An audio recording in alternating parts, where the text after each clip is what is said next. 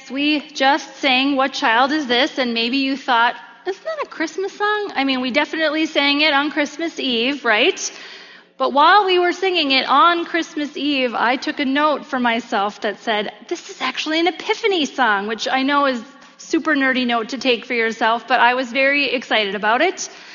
Every January 6th, we celebrate this story of the Magi visiting the baby Jesus. It is, however, seldom that January 6th falls on a Sunday, so we actually have the rare Epiphany Sunday on a Sunday. And again, I know no one is nearly as excited about this as I am, but it is Epiphany Sunday, so hooray. I wanted to take some time today, because it is Epiphany Sunday, to dig into this story a bit, this holy day, which begins a whole season called Epiphany in the church. So I'll get to that in a second, but I want to take a little second to explain what Epiphany means before we really get going. The word Epiphany means manifestation, which, really just felt like a word that I didn't know to describe another word I didn't know. So I looked up manifestation, which means an event that clearly shows or embodies something, or as another way to say it, an obvious sign. So Epiphany means something is shown to us. We are given an obvious sign through an event or moment. That makes sense because Epiphany comes from the Greek word that means to reveal. All that is to say that this day, and in turn this whole church season, is about God being revealed to us. So then it's important for us to take note in this time between Christmas and Lent, this Epiphany season, to take note of which stories are heard and what they reveal to us about God. That is the point of Epiphany, is a revelation. To get us started into what might be revealed today, I want to read to you from the Wise Man monologue that we read as a part of our Christmas cantata a few weeks ago. No matter if you heard this already this year or you're hearing it for the first time today, I'd like you to just take a moment and listen for what sticks out to you, knowing that today is Epiphany Sunday. So wise men came from the east after they saw a star appear in the night sky, and they followed the star until they found Jesus. Listen now to one man's story. I am a man of logic. I have always been a man of logic. I have made a sensible life for myself by making logical choices and strategic moves. I learned early on that the only thing a man can count on is himself. The world is unsteady, and one can only steady it by hard work, right answers, and good connections. This way of life worked extremely well for me until I saw that star. Until I saw the thing that made no sense. I tried to make sense of it. Believe me, my colleagues and I studied the astrological phenomenon in depth for many days. We deduced that it could have some connection to Israel's prophets when they spoke of a future king. Finally, able to learn no more, we put away all of our calculations and packed for a long journey. We just needed to see where it led us. This was our first departure from logic. We inquired about the star to the king in Jerusalem, but he appeared to have no knowledge of the star's meaning or the one to whom it may have pointed. He asked many questions, and we suspected he felt threatened by this prophecy, which validated it for us. It was not just a small story then, if a grown king was scared. Not just a small baby then, if he could light up the night sky. We continued our journey with growing excitement. We followed and we let the light lead. I had never followed anything but myself until that journey. And as suddenly as that star had appeared in the sky, one night it just stopped right over a small house. It made no sense for us to kneel down. It was not logical for us to take out the fine gifts we had brought and carry them toward that humble door until I saw that child. And then somehow it all made sense. A greater sense than me or my small knowing or my small life. I repented and I worshiped. and I returned home new.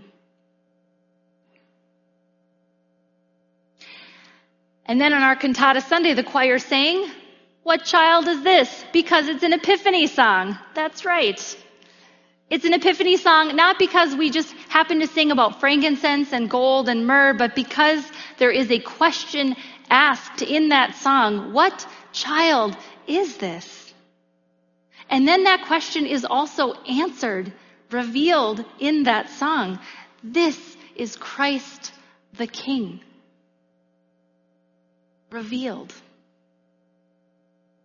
Now, Matthew's gospel is the only gospel that includes this story at all.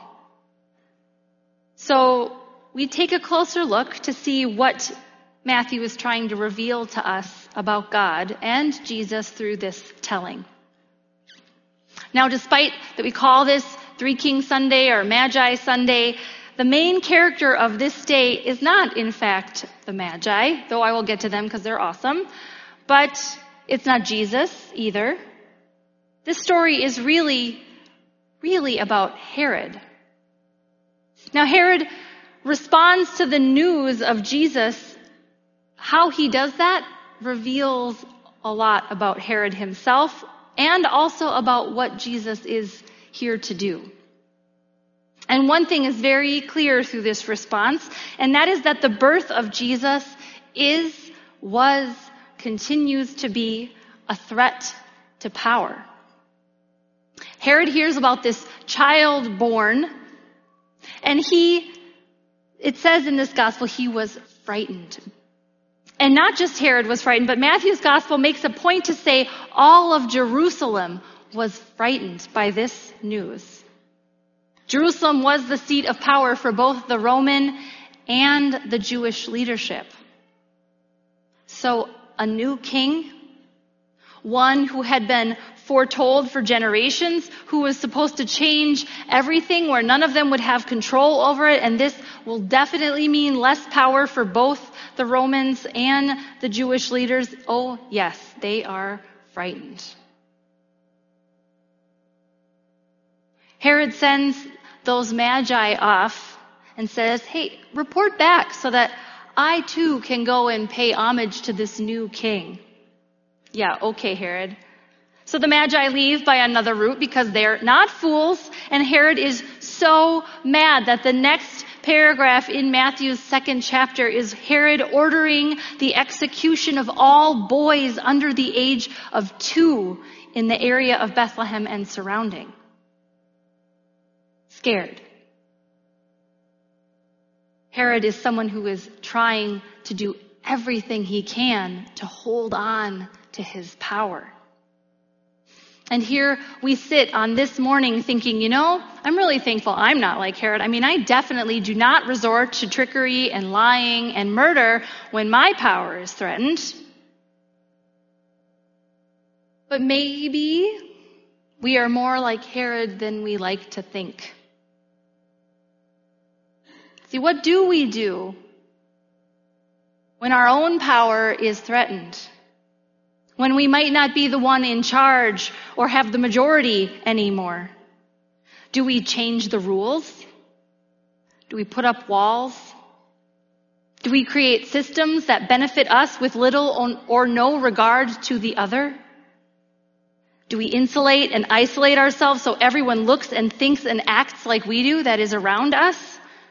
Listen, I don't like to think about this any more than you do, but maybe we are all a little more like Herod than we like to think.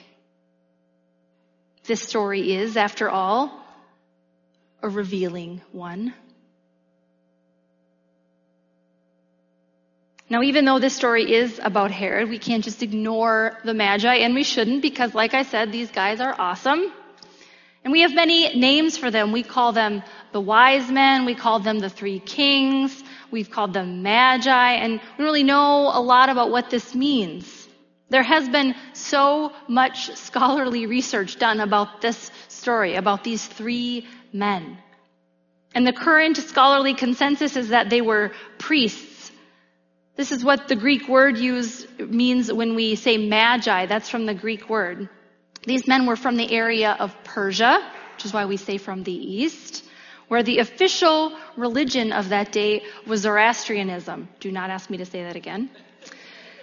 That is likely not one religion many of us have heard of before, probably not, but it is actually one of the world's oldest religions. And long before the predominant religion in the area of Persia became Islam, it was Zoroastrianism. Now these priests, they were scholars, they were teachers, they were astrologers. They were knowledgeable about the world, and they often read the stars and the sky to understand and make sense of what was happening. They were scientists. So it is no wonder that these three observers of the sky would notice when some new star just showed up one night. My scientist husband said it was probably a planet or a comet, but for our purposes, we're going to keep saying star, okay? One of the reasons I really like the monologue from the cantata this year is because it reminds us that sometimes we can do all the observing we can do, and still at some point we have to put away our calculations and set out on a journey to just go see. So off these guys go. And not only do they pack it all up to follow a star, but they do it in the most illogical and also most subversive way possible. Again, they're awesome. They don't fall for Herod's tricks. They don't follow his orders. They don't even give Herod the gifts they bring to the most important people. That's what these three gifts are for. When you show up as a visitor to a town, you bring these gifts and you give it to the person with the highest status of the place you're going to visit. So they come into Jerusalem and they don't hand over those gifts to Herod. That is a statement. Like I said, they're so awesome. These wise men very unwisely choose to align themselves with a baby king, with Jesus, not with the powers of the land. They, as that monologue so wonderfully said, they let the light lead. And it makes no sense, but at some point they just had to stop trying to make it make sense, just to go and see what it revealed. Not a small baby then, if he could light up the sky. That's what we're asked to do today here as well. We too are asked to stop trying to make this story make sense. We too are asked to lay down our calculations and our tools and just see what is revealed. One of the things I like most about Epiphany is that it asks us to continually be on the lookout for what God is revealing to us. This is a kind of countercultural ask, especially at this time of year where everyone is making resolutions to eat better or drink more water or spend less time on their phone. I said more, I meant less. Resolutions are not the same as revelations. See, resolutions require us to follow some set of rules, and we generally fail a couple weeks into the new year. Revelations ask us to be aware and open and to just see what God is revealing. And what I like even more is that what God reveals is different for each one of us. So instead of a resolution this year, a revelation. How is God showing up for you? Because make no mistake, God does show up. God always shows up. So today, because I know a lot of other churches do this, and I thought I would try it out this year with Prince of Peace, also because Chad's in Africa and he can't stop me, we're going to try to celebrate this revelation of the new year with star words. So I have 2 baskets. I know some of you have been wondering why those gold stands are at the end of the aisle, and you've been thinking about it all service, and now you know. They're going to hold these 2 baskets of star words. They're just a word written on a star. Not a planet or a comet, sorry, Sam, but a star. If you choose, and no pressure to participate and no judgment if you choose not to, there's no problem there. But if you do, on your way back from communion, you'll pass a basket and just take a star. Now, don't stand there and dig around in the basket till you find the word you want. I know you. Just take a breath, pick a word, and go sit down. That word is your star word. It is a word through which you can reflect, a word you can come back to, a word through which you can notice how God is being revealed to you. It sort of gives you a focus to think about. Throughout the whole year, stars are always in the sky, right? They are revealed one by one, little by little, as it gets darker. And sometimes this is kind of how God is revealed to us. Sometimes it's not until our own lives feel particularly dark when we notice God is there with us. It's why so often God showing up in the world is described by images of light. Because sometimes God showing up feels like just a little bit of light in the darkness. I participated in this star word tradition with a group of pastors last year after one of them did it at her church, and she had some extra words. So when we gathered for our weekly text study, she asked us if any of us wanted to do it. And the word I chose was ease. Let me tell you, I was super not excited about that word. I was like, excuse me, what? Ease did not feel like a word I wanted to think about or reflect upon at all. But in a year that was particularly not easy, it was interesting to see how this word continued to come up, to show up in the times where I kind of needed it the most. How God was revealed to me through that word. How things were hard and yet I found ease, found God in places and in moments where I would not have thought to look or even notice. So we're going to try it. If you decide to grab a star, bring it with you back to your seat and reflect on it for a little bit. Usually the first instinct when you take a star is, I don't want that word. But when you sit with it for a moment, you start to feel like it might be right. Then take it with you when you leave today. Instead of just stuffing it into your purse or your pocket, never to be considered again, maybe put it somewhere where you'll see it more often, maybe daily, or maybe where you'll see it on occasion. And reflect on that word on more than just this day. Epiphany is a season after all. And ask yourself what God might be revealing to you through this word. Epiphany is the celebration of God's presence being revealed, one person, one moment, one bit of light at a time, just like the stars. So consider taking a star and see how Epiphany goes with you on this day through the year. Amen.